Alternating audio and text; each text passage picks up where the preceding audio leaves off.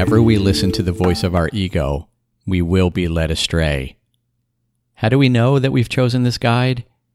If we feel any sense of discomfort, stress, fear, pain, annoyance, guilt, shame, or sadness, then we know.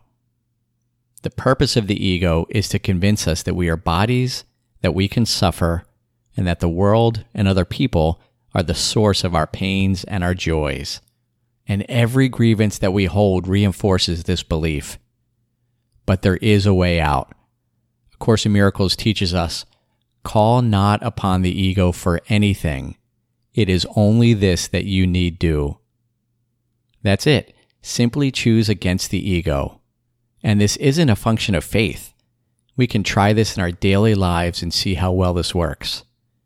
Happiness awaits but our choice.